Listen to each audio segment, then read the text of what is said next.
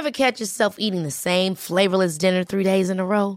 Dreaming of something better? Well, HelloFresh is your guilt-free dream come true, baby. It's me, Keke Palmer. Let's wake up those taste buds with hot, juicy pecan-crusted chicken or garlic butter shrimp scampi. Hello Fresh. Stop dreaming of all the delicious possibilities and dig in at HelloFresh.com. Let's get this dinner party started.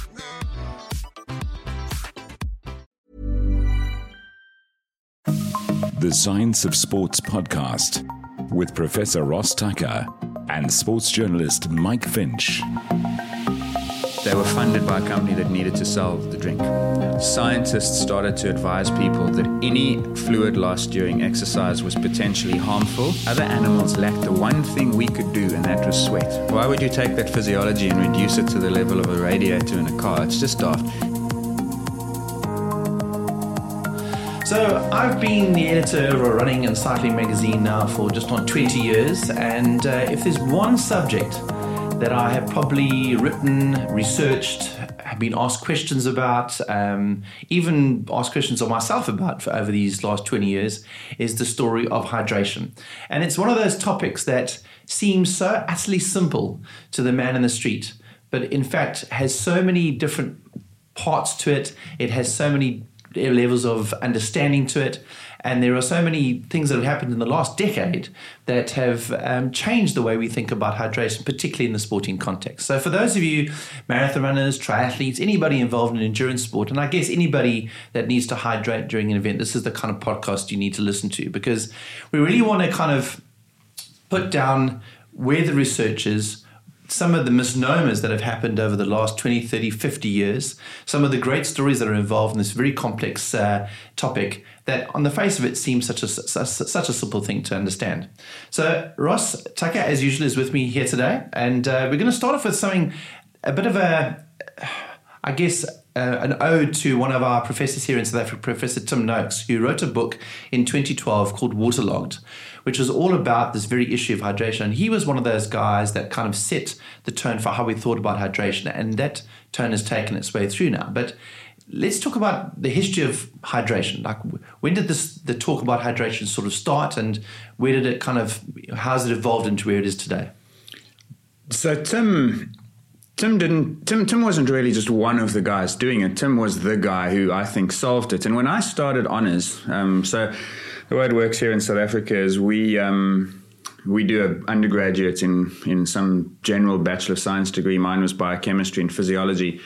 And then in 2002, I ended up starting my postgraduate studies in honours. And Tim used to run a thing on a Friday morning called Noakes Hour, where for an hour he just used to sit with us and talk. And this I came to one of those. I remember. Special guest invite. Yep. And we had this every week, except when he was out of the country. And it was the best part of honours. Yeah. Because I came down here to study under Tim specifically. I mean, that was my intention from the day I left school. And Tim would talk to us about this hyponatremia, dehydration, fluid intake thing. And it is a fascinating topic, and I hope listeners will stick with us, because you're going to encounter a murder mystery tragedy where science, which often had good intentions and was sometimes actually quite good science, led people down a path that would actually be fatal. There was corporate greed, there were cover-ups, there were conspiracies. And at the end of it all, you'll hear how we'll conclude it later. But Tim had figured this out because he was the first person to identify this problem of drinking too much fluid during exercise. Way back in 1981, so he knew it the year I was born. That's how long ago he'd figured it out. But things changed slowly in science, and there was all this resistance, and we used to get these lectures and learn all the characters and their incentives, and it really is a fascinating topic. And it goes back to the 1960s. Because prior to the 1960s, there was no fear of dehydration among athletes. I mean, marathon runners of the time used to actually boast about their ability to finish a race without touching a drop of liquid. Yeah. So Jim Peters, who was a multiple world record holder, and you may know him for his famous collapse in 1954, these guys didn't drink. They used to actually say that it was a mark of endurance to finish a race without needing any fluid at all. Now, that's not what we're advocating here, because that might be an extreme on the other end that you want to avoid. But it was the same. I mean, runners and comrades used to have one sip. And comrades, for those who don't know, is a 90-kilometer, 56-mile race. They used to have 1 or 2 sips of water start to finish. Yeah. And they were fine. And then in the 60s, things changed. And one of the catalysts for it was actually from American football. There's a team in Florida called the Gators, university team, the Florida Gators. And their coach figured that they were wilting in the heat. I mean, they do preseason camps starting in late summer, and Florida's south. It's hot, it's humid. It's a challenge for those guys with their pads and their helmets. And he goes to the local doctor at the university. He says, my players are struggling. I need a solution. And a guy called Robert Cade in 1965 develops that solution. And that solution is a fluid that contains additional electrolytes, sodium, potassium chloride, and carbohydrates. And so they develop this stuff. They give it to the players. It's disgusting. They add a little bit of lemon juice in it. Eventually they get it so that it's tolerable. And there's only one team in the country that's got this, right? Because it's specially developed for the Gators in order to help them, hence Gator Aid. Yeah. Yeah. And they go on and win the 1967 Orange Bowl, which is a big deal. And then in the best advertising money can't buy, the opposition coach is asked what the difference is. And he says the difference was Gatorade. Wow. And at the time they developed At the time they developed a reputation as a second half team. You know, they come on strong near the end when everyone else is fatigued. And like that Irish saying is, you always see umbrellas when it rains. Doesn't mean the umbrellas cause the rain, but they thought that the Gatorade was causing the change in the team's performance. And so that was massively helpful to them. And then eventually it gets patented, it gets manufactured wholesale. Now it's being sold using Michael Jordan, using marathon runners and so on. 1985, and there's a body of scientific evidence coming out between 65 and 85, but the Gatorade Sports Science Institute is launched, and they become a big funder of research in the US. They are one of the big corporate partners of what's called the American College of Sports Medicine, which is the big organization that sort of oversees sports science and sports medicine around the world, especially in the US. And it sets up all these conflicts of interest. And that was what Tim really picked up on. And Tim, as you know, and listeners also may know, Tim does love a good fight with a conflicted, corrupt organization, sometimes to a fault. But on this one, he was right. And so what happened is, and let's get into some of that research, is that these studies were well-intentioned. And they were done by good academic researchers. But they were not good studies always because they were small in size. But ultimately, they were compromised by the agenda that they were funded by a company that needed to sell the drink. Yeah. And so if you go back to I think it was in the 50s, 60s, one of the first studies on distance runners had these guys running in a hot environment on a treadmill, and they had free access to water. They could literally drink any time they wanted. It turns out that on average, they only drink about 50% of their losses. So if they ran for an hour, they would sweat 1 to 1.5 liters. They'd only drink 500 to 700 mils of water, even though they could have had 100% of their losses. Yeah. Now, that means that voluntarily humans choose, not consciously, but for whatever reason, we choose to underdrink relative to sweat loss. That obviously is not a good thing if you're trying to sell a sports drink. And so the message becomes, for various other reasons, that you've got to drink more than to thirst. You have to drink to replace all your sweat losses. And so at some point, and again, there's research for this, which we can explore. At some point, scientists started to advise people that any fluid loss during exercise was potentially harmful to performance and dangerous to health. Yeah. Therefore, do not incur fluid loss. Dehydration is bad. Dehydration will hurt, harm, kill. Yeah. And so drink as much as you possibly can to avoid that. And that set us on a path that would ultimately prove fatal for some people. I think what's quite amazing about this story is that it makes total sense to the average person out there who doesn't do a lot of scientific research and reading to suggest that if you're dehydrated, you're going to be in some state of disrepair. Your body isn't going to be as efficient. And, when you finish that long ride or long run and your pee looks like some sort of fallout from a nuclear power station, you think, well, that must have a bad effect. And I think even to today, when I talk to people, having read a lot about what Tim Noakes has written, read a lot of scientific papers, asked a lot of questions from people, the evidence is fairly clear now. But the average person still, and I see this, and I hate to sort of destroy a brand that I work on here, but even though some of the content that we get written by our partners at Runner's World in the US, right, still to this point of giving the amount of stuff you should, or drink you should take in an hour. In other words, there are guidelines. You should drink 500 milliliters an hour. You should drink 2 bottles an hour, all that sort of thing. So there's still that sentiment, which makes total sense, that you have to replace fluid losses. So to say to somebody, only drink when you're thirsty, it's just totally counterintuitive, isn't it? Yeah, it can be. Couple things. First of all, I'm very grateful for those obsessive fluid people for producing the content that you publish in your magazine occasionally, because without that, I don't think we would have met. Well, we would have, because we were in the same circle. But the story for the listeners who don't know is, when I was in my second year of my PhD, I read the magazine, and there was a piece which was clearly syndicated from the US, doing exactly what you're saying now. Yeah. Drink as much as you can. Don't let yourself get dehydrated. Weigh yourself before and after, and if you've lost weight, you didn't drink enough. And I remember metaphorically picking up a pen and paper and writing you a letter. And I was probably quite formal, but also probably a bit cheeky. And I said, listen, you can't publish this nonsense. We know better than this. Yeah. And to your credit, I think the late Lindsay Waite had just passed away like a couple months before. Yeah. And she was a regular columnist. And he said, look, you can take the place. So that was our start, thanks to this fluid stuff. But for the listeners who've made it this far, and you've got through the introductory history lesson, what we're going to conclude here is that you do not need to drink more than you're thirsty. Drink to thirst. It's enough. That's it. End. Yeah. And humans are the only animals in history that have ever had to be told how much to drink.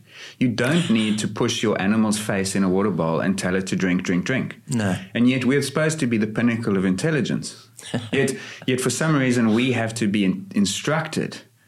Now, the reason it seems sensible what you've just said is because people don't appreciate the other side, which actually also makes sense. Now, and I think about this often. Yesterday afternoon, we went cycling and we chased a couple of Strava PBs. And I'm still a bit stiff. At one point, I remember coming up alongside you, say, how's the heart rate there? And you say, it's 165. And I know that's high for you. Yeah. Mine was also high because we just gassed it through a segment that we wanted to try and nail the PB on. Now, I often think of this as, if I was to give your vital signs at that moment to a doctor, he would declare an emergency in that moment. Yeah. Your heart rate's 165. Your body temperature is 39.2. Your breathing rate is 35 breaths a minute. Your tidal volume is pushing 2 liters a breath potentially. I mean, your blood pressure might be a little bit elevated at that moment. You're sweating profusely. If a doctor saw you, he'd call a priest. Yeah. That sounds a good description of how I was feeling. But you were fine. You were actually fine. Yeah. And the point I'm trying to make is that when we exercise, the rules change a little bit. And that's what's happening with dehydration. We have adapted over many, many, many generations. We're talking here evolutionary timeframes. The ability to lose fluid without harm. We had to do that because when we were hunter-gatherers, we could only hunt in the hottest part of the day. If we took our chances hunting at night when the predators were about, we'd have been extinct because we are neither faster nor fitter nor more powerful nor stronger than they are. We would have been food for them, and that's it. Yeah. And so what humans did, and you can look this up on the internet, look up persistence hunting, is we chose to hunt when it was hot, when the sun was high, because other animals lacked the one thing we could do, and that was sweat. Yeah. And we had other adaptations. We were bipedal, we had linearity, we had less hair, we had the ability to lose heat and so on. But it was sweating that gave us these advantages, this thermal advantage. And so we would chase an animal and it would run away. We'd keep going. Tortoise versus hare. That's what it was. And eventually that animal would overheat before we did. And then we could kill it because it would literally lie down and wait to become our dinner for the next week. Yeah. And there's a great video that I think you've shown in some of your presentations where some of the Bushmen in the Kalahari literally walk up to the animal who can go no longer and just cut its throat. I mean, it just doesn't have the ability to move anymore. And that's the same thing. That sometimes happens in humans. Look up Gabrielle Anderson in the 1984 Olympic Games, Los Angeles Marathon there, right? She came in 34th place, took her 5 minutes to do the last 400 meters. She's clearly suffering the consequences of elevated body temperature. Her body temperature has gone beyond 40. I mentioned a few minutes ago Jim Peters in 1954. There's a video on the internet of him collapsing, also showing classic heat stroke symptoms. His brain temperature has reached a point at which his body just cannot function, and he collapses. And there's no incentive in the world. These studies have been done on cheetahs in laboratories, like literally the fastest animal on earth. And after a couple minutes, they just fall down on the treadmill, like a giant cheetah-sized treadmill. Yeah.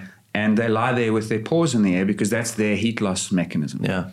But the point is that we get to that point long after they do. And so this allowed us to hunt. And because of that, we could obtain protein-rich fuel stores. We could obtain the necessary building blocks to develop our own brains and evolve. So this, with reference to hydration, this ability to hunt in the hottest part of the day was essential to our evolution. But in order for it to happen, we had to develop the ability to lose fluid safely. Yeah. We had to develop the ability to manage our sodium levels despite the loss of fluid, and we'll get to why this balance matters. And we had to develop the ability to not be thirsty the moment our fluid balance changed, because that would have compromised our evolution. Yeah. So when people say, I don't want my urine to be dark, I don't want to get dehydrated, you're focused on the wrong thing. Your body is happy. Yeah. It's analogous to saying I want to exercise, but I don't want my heart rate to go up. Well, then stay on the couch. If you want to exercise and be physically active, you're going to get dehydrated and you will be fine. It is not a problem. It is, in fact, an essential mechanism of why you can exercise. So just talk me through some of the basic human physiology then, because you can die of dehydration. I mean, you can. So if you were dropped, what does it take to get to a point where dehydration does become a threat? If you were dropped in the middle of the desert, the Namib, the Kalahari, the Atacama, whatever it is, and you had days in which you had to get from where you were to the nearest place with water, there would be every risk that dehydration was going to kill you, because you would lose fluid in sweat and water breathing and so on. Eventually, your body fluid levels would drop so low, your sodium levels would be so high, or what's called plasma osmolality, so elevated, that it would mess up the normal nerve function, the normal function of your cells. Because what happens is when your plasma sodium, which is the main driver of your plasma osmolality, so it's your it's electrolyte balance we're talking about now, when that becomes too high, then fluid moves from inside the cells into that space, into that plasma and extracellular fluid. That's bad. The opposite's also bad. We'll get there. That's probably even worse and more common. But yes, there's a point at which dehydration could become fatal. Now, that point, is it 6%? No, because marathon world record holders have finished races 6% dehydration and gone on a victory lap. Yeah.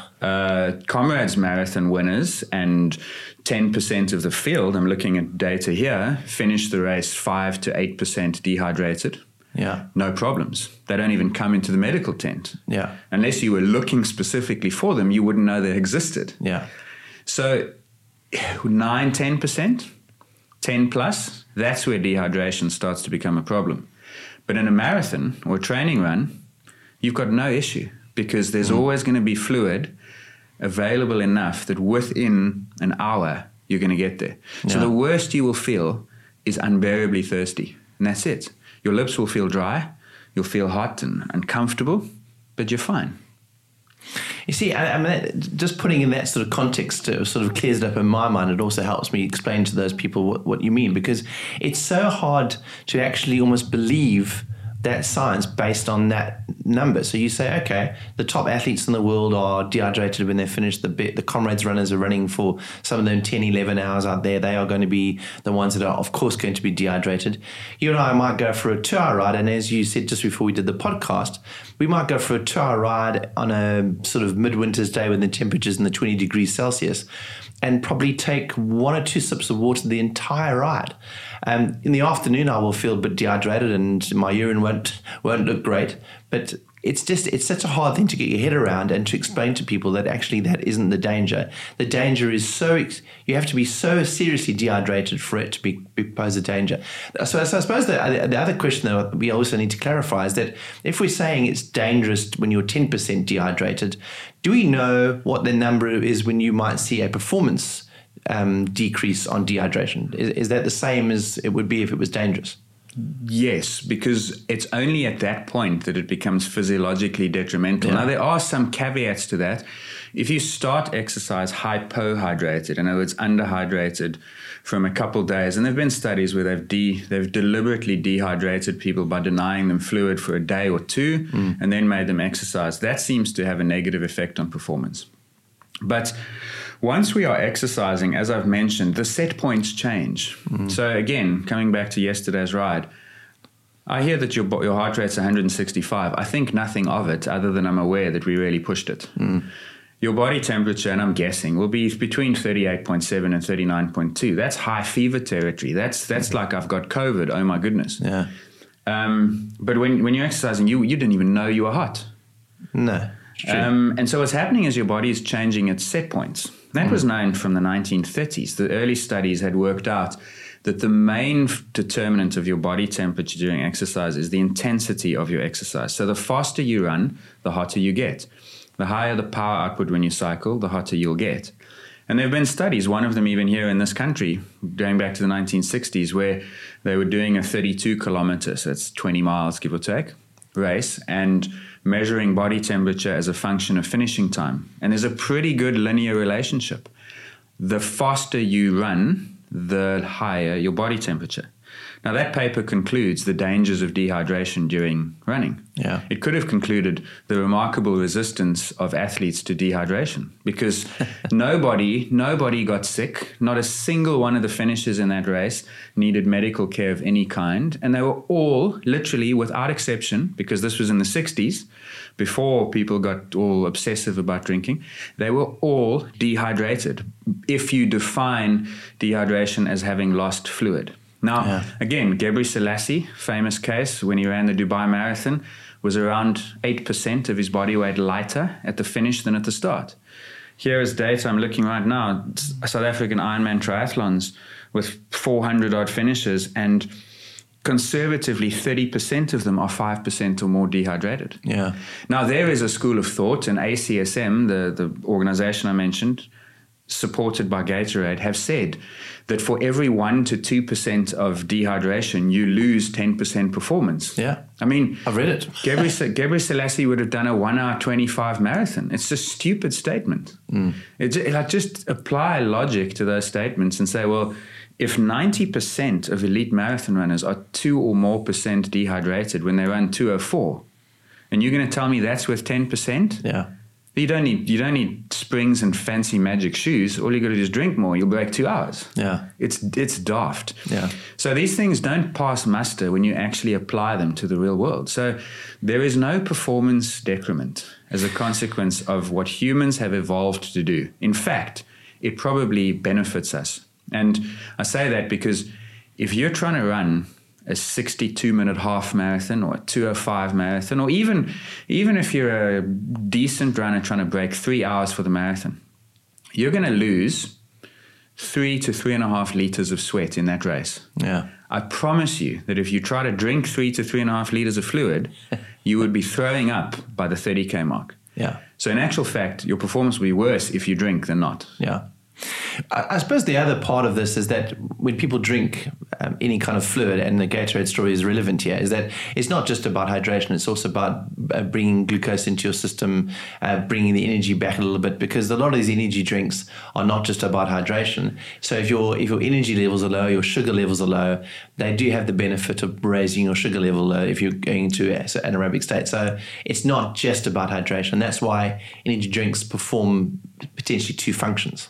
And that is why I think they got the wrong hook when they try to market it. I think that the carbohydrate replacement is actually clearly beneficial. So, in the early days, they were so conflicted, and it was early days, but they would do studies where they'd have people come into the laboratory early in the morning, having not eaten or had anything to drink since the night before's last meal.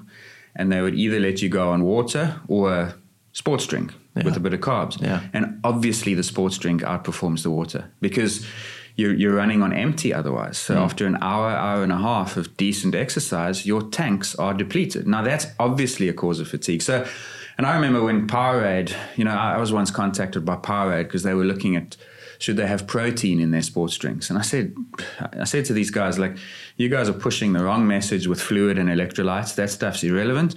But the only scientifically credible message is the carbohydrate replacement for long duration exercise. That is clearly beneficial. So when people give recommendations around how much you should drink in an hour, it's less about the hydration and more about the potential carbohydrate replacement. That would be my advice. I'd be looking and saying, all right, you're doing moderate exercise intensities for 3-4 hours. We would anticipate that requires 500 to 700 grams of carbs per hour. Yeah. And so if you're drinking a 10% solution, it's 500 mils per hour in order to get your carbs in. 500 mils per hour, that's doable for a slower runner. The elites, by the way, 100 to 200. You just cannot. You try to run 21K an hour and drink more than that. It's very difficult to on the run. On the bike, a little bit different. You can get away on the. So the fluid's almost the transport vehicle for the carbohydrate replacement. Exactly. I mean, that's kind of where we're going with this, is that the focus has to be rather on that rather than the hydration side of things. Correct. And that's true even if you use gels, because the problem with a gel is it's a super concentrated solution. So it's a package that contains 25 grams of carbohydrates in a little sachet.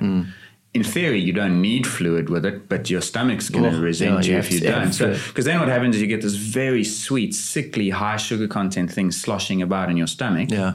And then fluid goes into your stomach, and that's where you get the diarrhea and the stomach issues. So you need to drink water with the gel anyway. So you're right. It's either directly the vehicle or it's the facilitator of the carbohydrates in the stomach. So that is a message that I don't think you can refute. The electrolytes, I mean, people say, the reason you're going to get hyponatremia is because you drank only water and you needed a sports drink for its electrolytes. Those electrolytes do so little to change your blood sugar, your blood sodium and your blood electrolyte levels that it is almost trivial. The only thing they do is they make the drink a little bit more palatable and they drive their own consumption, because a little bit of salt makes you want to drink more. And so if you gave athletes the choice of water and a sports drink with some electrolytes, they would voluntarily drink more electrolyte drink than normal water. Yes. Which is also a good thing for cells. To be honest, this is something I'm learning here about in this.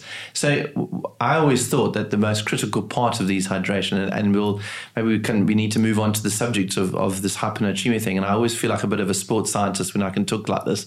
But hyponatremia is essentially where you get this idea of you having too much fluid in your system. In other words, your body swells up, and we'll get into the details and why that's dangerous. But you're saying that I always believe that getting the sodium levels correct was how you would stop this threat of hyponatremia happening.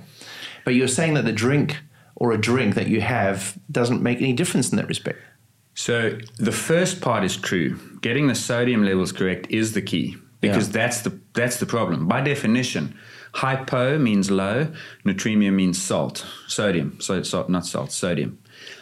Now, the plasma osmolality that I mentioned before is the key here, because that osmolality is effectively a measure of the electrolyte balance between the fluid that is inside the cell and the fluid outside the cell. So we'll use an analogy here, one for the highlights reel. Inside the cell is the houses in a neighborhood. Outside the cell is the streets and the gardens. So it's the spaces around the cells. If the concentration of electrolytes, so and it's primarily driven, it's because there's positive ions like sodium, potassium, magnesium, and there are negative ions like chloride and bicarbonate ions. The main positive ion is sodium by far, and so the plasma osmolality can often be assessed by proxy by simply measuring the sodium. So that's why we're talking now about natremia and not all electrolytes. Right. So just for clarification. So sodium is the key. Sodium's the key. Yeah. And hyponatremia is low sodium, which is the condition that is more harmful and the one you really want to avoid, potentially fatal. When that happens, it's a failure of fluid regulation. It's not a failure of salt regulation. So imagine So here's the way to think about it. There's a bucket of water here on the floor in your office, and it contains 10 liters of water and 1 kilogram of salt. If you poured pure water into that, the salt concentration is going to get lower and lower and lower. You know this because if you had a sip of it, you'd spit it out. And I'd say, no worries, Mike, we're just going to add a bit more water until you can, because it's going to get less and less and less salty, right? Yeah. That's what's happening when you drink water when you exercise. You are adding fluid to a system, and therefore you are diluting the salt content of the system, obviously.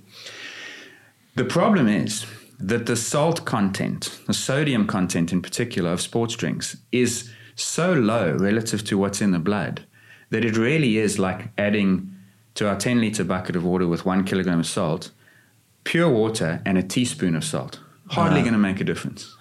Okay. The sodium content of those sports drinks is simply not going to be high enough to prevent the condition from developing, because fundamentally, and this is the thing Tim showed, fundamentally, hyponatremia is a problem of fluid overload, not salt loss. Right. You could, and there are medical conditions where you lose too much salt and you'll end up in the same place. Right. But that's a different issue compared to what's happening during exercise. This is a condition where you are actually just overloading the system with a dilute fluid. Whether that's a sports drink or water actually doesn't matter all that much. So we'll get onto the causes of this, the issue around water intoxication and hyponatremia. But it's interesting that, so when I always believe that if you went out there and you were taking a sports drink instead of water, you were basically making yourself resistant to hyponatremia. But what you're saying is that's not true, because there's not enough in it. And in fact, the best way to avoid this serious condition of hyponatremia is just to drink to thirst. Don't overdrink because you're being told to drink 500 milliliters an hour. That's actually not the right way to think about it, because no matter what you drink, there's still that danger.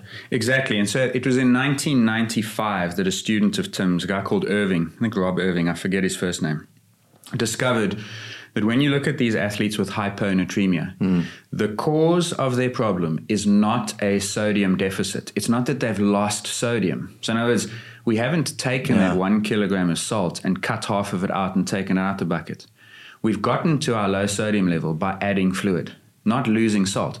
And now the ACSM Gatorade-inspired research, when hyponatremia was first identified, their position was that it was salty sweaters, people who lost salt in their sweat. Therefore, their sodium was being lost through sweat, and that was causing them to lose or to drop their sodium content of the plasma. So they would have suggested that hyponatremia was caused by the loss of salt. It's simply not true, because no matter how salty your sweat, the sweat is still hypotonic relative to the plasma. So in other words, the sodium content of your sweat is still going to be lower than the sodium content in your blood. And if that's happening, then logically, the consequence of sweating is an increase in sodium, not a decrease. You cannot achieve a loss of sodium through sweating. It's not possible, because you always lose more water than you do sodium. So I guess that's why Tim's book is well named in terms of its being waterlogged. It's the overhydration, and the description of hyponatremia is often referred to as water intoxication. Exactly. So it's a better way of thinking about it. So not thinking of the term hyponatremia, which sounds very scientific, but focusing on the fact that it's waterlogged and water intoxication that is the problem. It's the overload of fluid. And so just on that, to clarify, if I drink pure water, my sodium, so your normal sodium, by the way, 137 to 145 millimolar. That's your normal sodium concentration. That's in your plasma. That's your plasma osmolality, right? When you drink, so what happens with these people who develop hyponatremia is that they often follow advice, and I'll give you some examples, or even give you some names. They will follow the advice that they're provided before a race, and they will drink, because they are so scared of losing weight and being dehydrated that they'd overdo it. Yeah. As a consequence, their sodium level drops, and they often end up in a medical tent, and their sodium levels might be 110, 115. Now, the problem is that with that low level of sodium, the plasma osmolality is now so low compared to the cells. So our streets and gardens are basically watery and the houses are salty.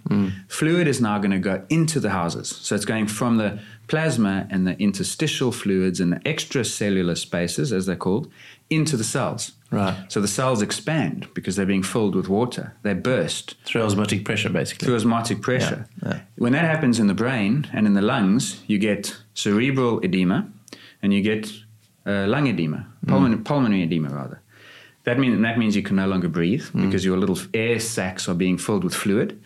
And your brain, your midbrain, all your vital functions are now being affected because your brain is swelling inside a rigid skull. And that's why the symptoms, so in 1981, the first case ever is identified by, well, Tim wasn't there, but he received notification of it. Comrades Marathon, 20 or so K from the finish, a woman fails to recognize her husband standing on the side of the road. He pulls out the race. They send her to hospital. She's got a sodium level of 110. So 140, now down to 110. She's delirious, she's confused, she's bloated, everything's swollen up. Over the next couple of days, they bring her sodium back up, and luckily she recovers. Others haven't been so lucky because they just cannot get their sodium levels up quickly enough, and their vital functions start to shut down. So that's the key thing that's happening here is your sodium levels dropping. Now, back to the sports drinks. Because they contain some sodium, they will decrease that rate of sodium dropping, right? Yeah. So it might be that on water you went from 140 to 110. On a sports drink, you'll go from 140 to 115. And you'll say, well, oh, look, it works. No, it works a little bit. It changes the scale of the problem, but the problem is still the drink. And, the sad thing was that what they were doing, and you'd get your pack before a marathon, and it would have an advertisement in there, and it would say, research from the Gatorade Sports Science Institute. So it's credible. Yeah. Scientists have shown that your body needs 40 ounces of fluid per hour. And a fluid ounce is 30 mils. Yeah. That's 1.2 liters per hour. So now you've got a person running the Boston Marathon, and she reads this advice. She believes it to be credible. She says, I'm going to drink 300 mils every 15 minutes because that's what scientists have told me to do. Yeah. 5 hours later, she's drank 6 liters. Yeah. But she's running a 5-hour marathon. So what's her sweat rate? And she's running relatively slow effort. Yeah, exactly. Because the intensity is so low, she's walking 20% of the race, she's jogging 75% and running 5% of it. Her sweat rate is 300-400. Yeah. She's gaining 600-700 mils per hour. Yeah. By the time she gets to the finish line, if she gets to the finish line, she's going to be 3-4 kilograms heavier than when she began. And it's all fluid. Ever catch yourself eating the same flavorless dinner 3 days in a row? Dreaming of something better? Well, HelloFresh is your guilt-free dream come true, baby. It's me, Keke Palmer. Let's wake up those taste buds with hot, juicy pecan-crusted chicken or garlic butter shrimp scampi. Hello Fresh. Stop dreaming of all the delicious possibilities and dig in at HelloFresh.com. Let's get this dinner party started.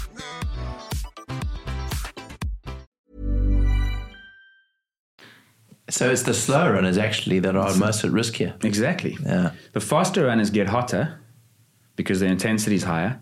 They lose 5, 6, 7% of their body mass, but they can deal with it because they're actually adapted and they're not drinking. The slow runners are the ones who've got the time and also the ones who need the fluid the least. It's a dangerous combination. So I also think when you're at the back of the field, and I know this place very well, is that when you're running a marathon and you're sort of 4 hours in and you're starting to really hurt and you've got 5Ks to go, you're looking for anything to make you feel better. And you think, well, if I have that, you're walking through that water table because you've been walking for the last 2 kilometers, you're going to drink more because you're going to think, if I drink more, maybe I'll get more energy, maybe my hydration levels will come up.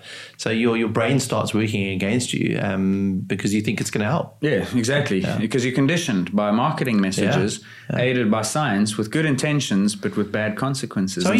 So are you saying then that the biggest, do we know for a fact that dehydration hasn't killed anybody and hyponatremia and water intoxication is more of a threat? I mean, I think, is that a fair statement? Definitely. No, nobody has So first of all, dehydration is a vague, slippery term.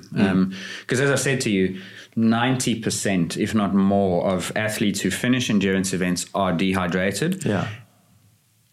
As in 1 or more % loss of fluids. Now, loss of body weight. Now, Right. But just as an aside, body weight's not the best proxy for fluid loss, because we're also losing weight as a consequence of fuel that we're using. Mm-hmm. I mean, there's a kilogram or two potentially of fuel oxidation, and water is released when we break down glycogen. And so to actually get a handle on how much fluid I've lost is a little trickier than just weighing yourself before and after. But it's accessible. It's amazing how many times I have read in very credible publications about how to measure your sweat rate based on your weight before and after exercise. And people say, okay, go and do a run for an hour, weigh yourself before, weigh yourself afterwards. You've lost 300 grams. Therefore, you must make sure every time you run for an hour, you take in 300 milliliters of fluid. Yeah. I mean, that is common. That is very common teaching. Yeah, and it empowers people. Terrifying. It empowers people, right? Because I'm going to do this. I'm going to get on that bike. I'm going to do a 1 hour Zwift ride.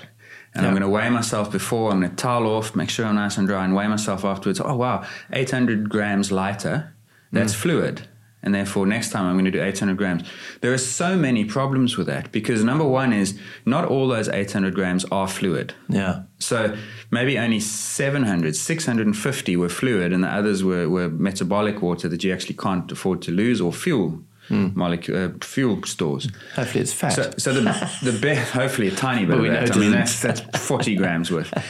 That method, if you follow that method and you didn't lose any weight, you would be overhydrated by definition. Yeah. Because that 800 gram loss in mass is not 100% fluid loss. So if you matched it, you would be overloaded fluid-wise. That makes sense, hopefully. Yeah.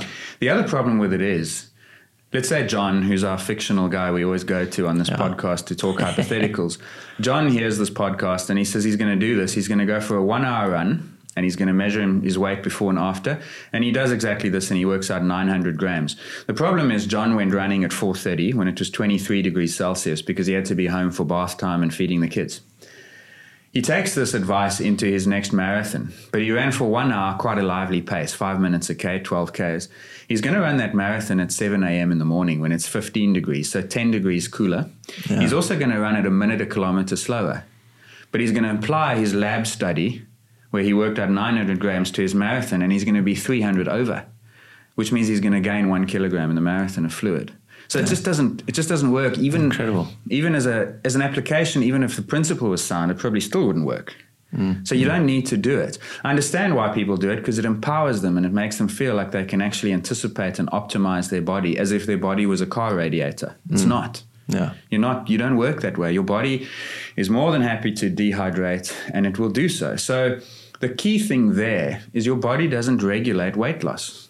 That's not what drives the physiology of thirst, and it's not what drives the hormones that balance your fluids out. What does drive those is the osmolality. And it is one of the most sensitive systems we have, and this is an argument for thirst. Our plasma osmolality is regulated at a level between 280 and 300. As I've said to you, it's mostly driven by sodium levels, which are at 140 or so. The thirst mechanism is so sensitive that when that changes by 3 or 4%, we get thirsty. Because our body has sensed in the hypothalamus of our brain, which is the master control center, our body senses an increase in osmolality, an increase in sodium. And it says, you need to drink. Yeah. And then you go and you seek water. And when you're running a marathon, you don't have to seek very far, because there's a table every 10 minutes. Yeah. So you say, I'm going to take a sip next time. You take that sip. The signal is gone because it doesn't need to exist anymore. Right. Meanwhile, in addition to this, unknown to you, that hypothalamus is also driving hormones in your body that also do the same thing.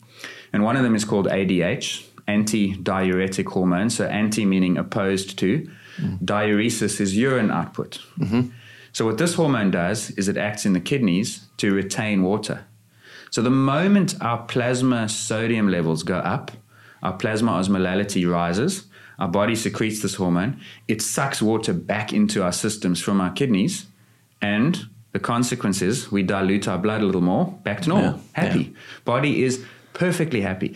The problem is that when we take the water out of the kidneys back into the body, then what comes out in the urine is what? Yeah. Super concentrated. Yeah. That's when you go and you have a pee after you exercise. And it burns a bit even sometimes. You think, I'm peeing what looks like Coca-Cola. You know, what's going on here? Yeah. Now, okay, I'm being flippant. If you have very dark urine, like even to the point of black or red, that is potentially a metabolic problem. Unrelated to fluid, more related to muscle breakdown. It's called rhabdomyolysis, and that's a very, very serious issue. Yeah. But dark urine, not ridiculously dark urine. Dark urine is nothing more than a sign that your body is working. Yeah. It really is. It's overhyped by people. Oh, you got to have your urine must be clear. Yeah. No. If your urine is dark, it's just a sign that your kidneys are functioning. Congratulations. Yeah. I mean, it is such a. I mean, the more I talk about this, the more I start to get this idea that it's so hard to convince people of this sort of mechanism. Let's just move forward to this the idea around which Tim Noakes talks a lot about in his teachings and in the book about ad libitum. So let's just have a look at what this means. Ad libitum strictly means to drink to thirst. And this is why I struggle with this so much. So when I go for that long Sunday ride, the thing that I struggle with is sometimes at the end of that ride, I would have drunk less than half a bottle over 85 Ks in 4 hours of riding. And people that I ride with will go like, how can you only drink that amount? Because I don't feel like drinking. The idea that I must only drink when I feel like drinking feels that for me, I go, I've got to drink more than half a bottle of water in 4 hours, surely.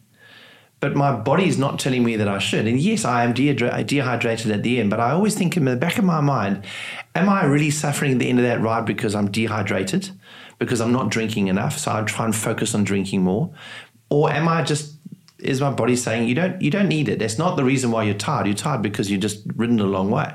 I mean, can I give peace to myself to say, yeah, you only drank half a bottle of your 750 mils in 4 hours, and that's probably all you really needed for that ride, maybe.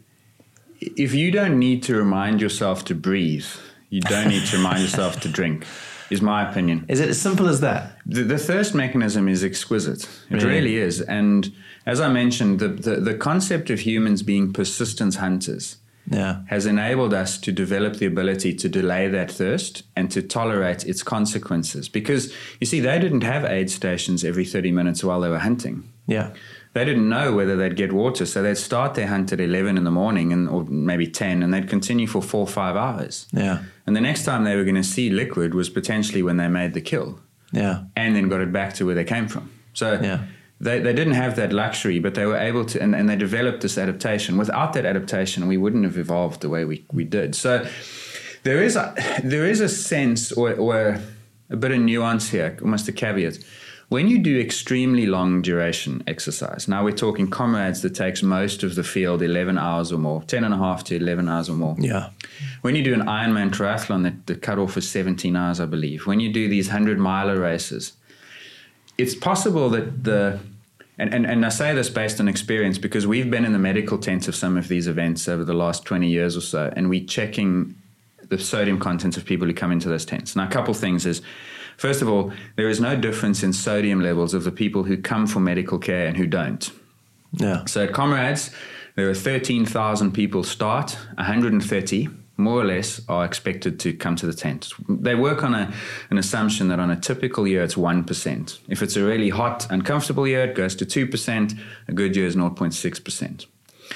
So 1% of the field will seek medical care. That 1% is no different from the 99% who do not with respect to sodium levels and osmolality. Everyone is more or less dehydrated.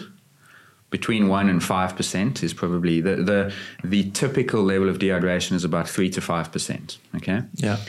There are some very serious cases where you weigh the person and you check their sodium levels and they are low. The most serious medical complications come from hyponatremia, not hypernatremia. However, the people who do come to the medical tent, and I remember this experience vividly, they are nauseous and they just feel beaten up because, okay, they've just been running for 10, 11 hours. And they are they've lost their appetite and their desire to drink anything. Yeah. The solution for them is to get fluid in.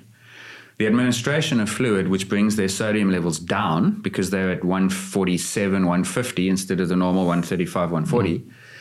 A little bit of fluid in them, 20 minutes with their feet up, a little bit of TLC from a nurse or a doctor, and they're good to go. And they leave the tent, and most of them are fine. Yeah. So it's possible. What I'm getting at here is it's possible that when we do such long duration exercise, after 7, 8, 9 hours, our thirst mechanism is so disrupted by the metabolic changes of exercise that You've we got actually then gels and underdrink. Coke and bananas. That's the problem. Yeah. And I remember sampling that a number of them said to us that by the time they got to the finish, they give the water out in these little sachets of water, and they said the plastic actually tasted like it was toxic. Yeah. They're just wrecked because your body is doing 10, 11 hours of this and it's uncomfortable. And as you say, sweet stuff for 10, 11 hours, that's probably the cause. Yeah.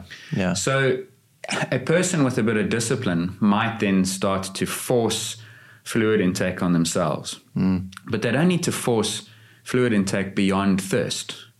But they might be able to anticipate thirst and just make sure that they do in the 9th, 10th, 11th, 15th hour what they would have done in the 2nd, 3rd, 4th hour with respects to thirst. Because you don't want to be thirsty. No. Yeah. No. As long as you can satisfy your thirst, you're fine. Yeah. And But notwithstanding the sometimes- fact that the hydration itself is the carrier of what we've talked about earlier, carbohydrate. So when I talk about that long ride on the Sunday, I might be blown in the last 30 Ks, maybe because my glucose levels are down and my carbohydrate levels are down, not because I'm dehydrated. Exactly. So then the solution was you didn't drink enough. But it's not that you didn't drink enough fluid. Yeah. It's that you didn't drink enough medium to get the energy levels where they needed to be. So your blood sugar levels have dropped now, plummeted. Yeah, so exactly that. So when you get athletes doing multi-stage day things and you've got the challenge of hydrating from the evening of a Monday to the start of the stage on a Tuesday, when you do 100 milers that are lasting 24 hours, these challenges like we spoke to Emilio Boone about, then you might need to start being a little bit more diligent later on in exercise about thirst, because that mechanism might be a little bit negatively affected by the actual exercise challenge. But for the rides that we do, and even marathon running, 4 hours and so on, there simply is no need to tell your body to do something that it's been designed over millennia to do. It just does not compute.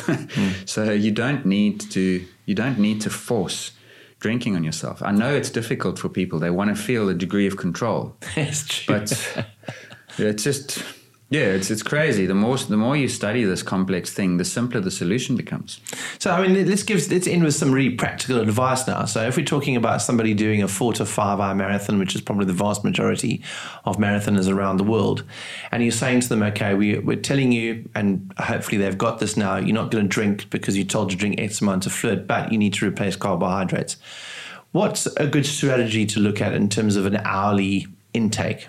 You know, based on the fact that you still need to fuel your body with carbohydrates. How do you do that? Do you do it through gels? Do you do it through real food without necessarily putting too much fluid in your system? So the first thing is you do it through what you habituated with. So there are people now, many more now than there were 10 years ago, also in large part, certainly in South Africa, thanks to Tim, who don't consume carbohydrates much at all in their daily diets, in their habitual diets. Those people probably don't need the same gel carbohydrate delivery during exercise because their bodies are adapted to use fat slightly more. So in a 4-hour marathon for someone who is habituated to high-fat, low-carb diets, so let's just think, if the guy weighs 80 kilograms, there's about 3,000 calories that he's going to need. 50% of those will come from carbs and 50 from fat. Right. So it's 1,500 calories from carbs, which is 400 grams. He starts with fuel stores, as long as he's eaten a good breakfast and something the night before. He starts with half of those. So he only needs Which will last him 90 minutes odd. Yeah, probably if he has a bit of breakfast before and he's eaten a little bit before, he'll probably get to 2.5 hours if he's habituated and well-trained and going at that intensity. If he's running a sub-3, 230, now he's got a different challenge. He's burning a lot more carbohydrate. Yeah, we discussed that. Remember, and even in our last podcast, your fuel use shifts to carbs the harder you go. Right. So where were we there? So we said he needs 200. There's a lot of numbers you're throwing at me here. I'm asking you to define it as a Snickers bar. Oh, goodness. Can you break it down? I mean, when you throw numbers about how many grams per hour I've got to eat or drink, I don't really know what that means in terms of what do I put in my mouth. Yeah, I should have saved the label of my Snickers bar that I had at the... I know whenever you go for a ride, your go-to is a Snickers bar. My go-to is a Bounty bar. I don't really get Bounty bars around the world, and I don't know what the ratio is. That's because it's a chocolate with coconut, and the rest of the world does not poison chocolates with coconut. So if so the harder you're going, the more carbs you need, even as a rate per hour. For the guy running a typical marathon in, like, let's say 4 hours, you probably need to add to the system, because you're starting with not a full tank, but you're starting with something in those tanks, your muscle glycogen and your liver glycogen stores. You probably need to add, let me just do the maths. Excuse listeners, pardon the silence. I'm doing sums in my head here. I can see the smoke going over your ears. You probably need 150 to 200 grams or so of carbs over those 4-5 hours. So that's 40 grams per hour, which would be deliverable with 500-600 mils of a sports drink per hour. Of a standard sports drink. Yeah, because they tend to be at around 8-9%. So every 100 mils is giving you 8 grams. So if you needed 50 grams per hour, you would need 600 mils per hour of a sports drink. And is that feasible, 600 milliliters? It depends on your palate and your taste, because some people can't drink 200 mils of a sports drink and their teeth start to feel like they're going to explode, and they get sticky tongue and they can't swallow, and it's just unpleasant. If that's the case, then you go to a gel that is more neutral tasting, and you just make sure that you dilute it with enough water so it doesn't cause stomach issues. If you can't do gels, because some people hate gels, then you've got to start thinking about jelly babies. I was going to say any jellies, man. Those are any jellies or chocolates. But chewy chocolates are not the best, maybe. Or you need to think about consuming something a little salty, pretzels, potatoes. Baked potato is a hit when you do Comrades and here in Cape Town we have Two Oceans. They give baked potatoes out. It's like the go-to. Oh, they're glorious. Yeah. So, and it's because it breaks up that sweetness cycle, and that's the sort of thing you do. So I think you just build your energy replacement strategy around your taste and your preferences, but you aim for 40 to 60 grams per hour of carbohydrates at those intensities. These days, the top Ironman triathletes are training and teaching their bodies how to use 100 plus grams per hour of carbs. And they're doing that with specially formulated solutions, fructose and glucose. And this is a whole other thing around energy provision during exercise. But you learn and you adapt to energy provision the same way you adapt to training, through practice and physiological adaptation. Here's a quick question I want to throw at you, and I know you weren't prepared for this one, but the whole Coke and water scenario. I mean, I come from a long line of my dad doing the Comrades many years ago, and Coke and water amongst the traditional runners here in South Africa is still the go-to. People say, I don't do any of these other drinks. I just drink Coke and water when I run, and I do it on my training and on the Comrades itself. Is there some merit to that? Yeah, because Coke. And there's some fine print here, because I noticed the other day that Coke is now lower sugar. Even the standard Coke is lower sugar than it was before. Coke used to be, if memory serves me, 10.8%, which means that every 100 mils was 10.8 grams. So 500 mils of Coke, which is a couple cups.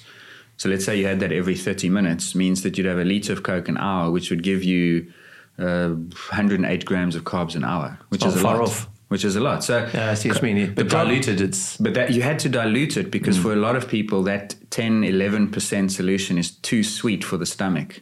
Because now you've got pure sugar, as we mentioned, sitting in the stomach. Water moves in, you get diarrhea, you get stomach issues. So they would drink a cup or two of Coke with a cup or two of water, and now suddenly it's a 5% solution in the stomach, but you're still getting the volume of carbs exactly the same way. So it is an effective way to do it. Yeah. Well, I know that from after this podcast, we're unlikely to get any sponsorship from any sports drink companies, but I hope that we have clarified an issue which we know has been around in the sort of scientific biosphere for at least a decade now, probably longer.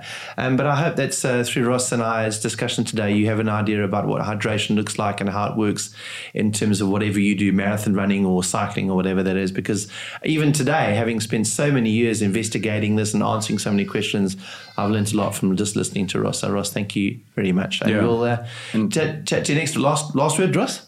Just listen to your body. Listen to your body. Thirst knows. You don't need to force Rover the dog and Mittens the kitten to drink, and then neither do you, because you have the same thing driving your patterns. And so just drink to thirst. I love the sentiment that I saw from a friend of mine the other day. We were talking about running, and he said, when we talk about all these things that we have, with the way we run, how our body is able to operate, you've got to say to yourself, you know what, Mike Finch, you have an amazing body. And we do, because that's really what this is about. Trust your body, because it actually does know what to do. Yeah, and why would you then take that amazing physiology that's got 50 layers of regulation, it's got antidiuretic hormone, it's got aldosterone. We didn't even mention aldosterone. Yeah. We didn't even mention some of the regulatory things that help us keep in fluid balance. Why would you take that physiology and reduce it to the level of a radiator in a car? It's just daft. Your body knows, listen to it, and you'll be fine. And that's us for the moment. We'll chat to you next time on the Real Science of Sport podcast.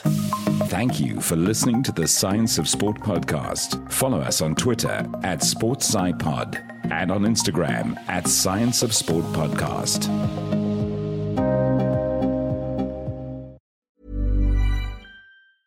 Hey, it's Danny Pellegrino from Everything Iconic.